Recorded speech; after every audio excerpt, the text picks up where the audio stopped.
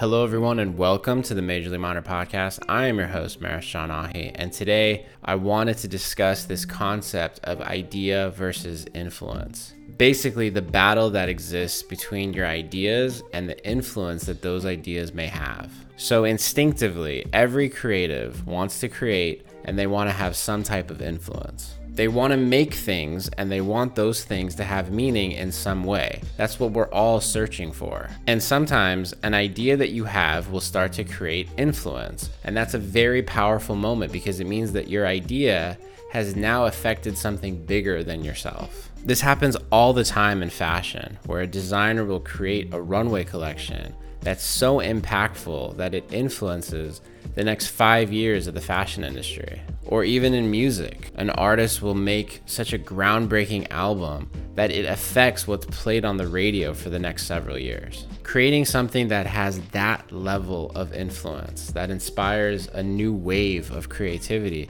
that is something that creatives can only dream of. But what happens when the influence gets too close for comfort? Meaning, what happens when your idea actually gets copied or used in some way?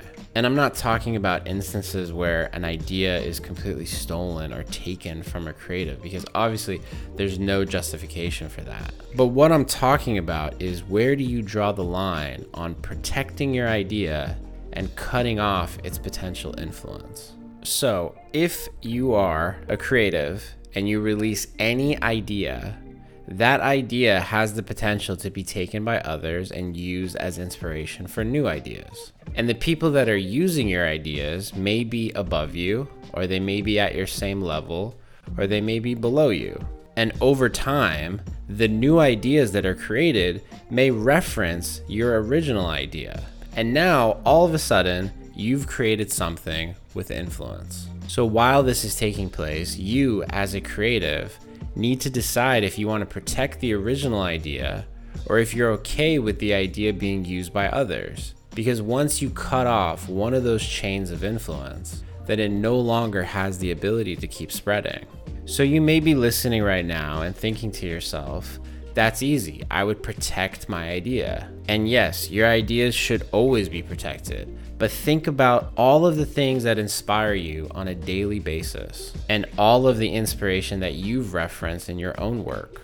Or think about all of the things you love that have probably been inspired by 10 other things before it. If we had to exist in a world where every creative idea was gatekept and there was no nuance whatsoever, think about how less creative we would be as a result. Protecting your ideas is fine, but in some cases, allowing your ideas to create influence and future inspiration is far more valuable. So that's it. Hope you enjoyed that. I'll be back with another episode soon. Subscribe to the podcast if you'd like, and thanks for listening. All right, see you later.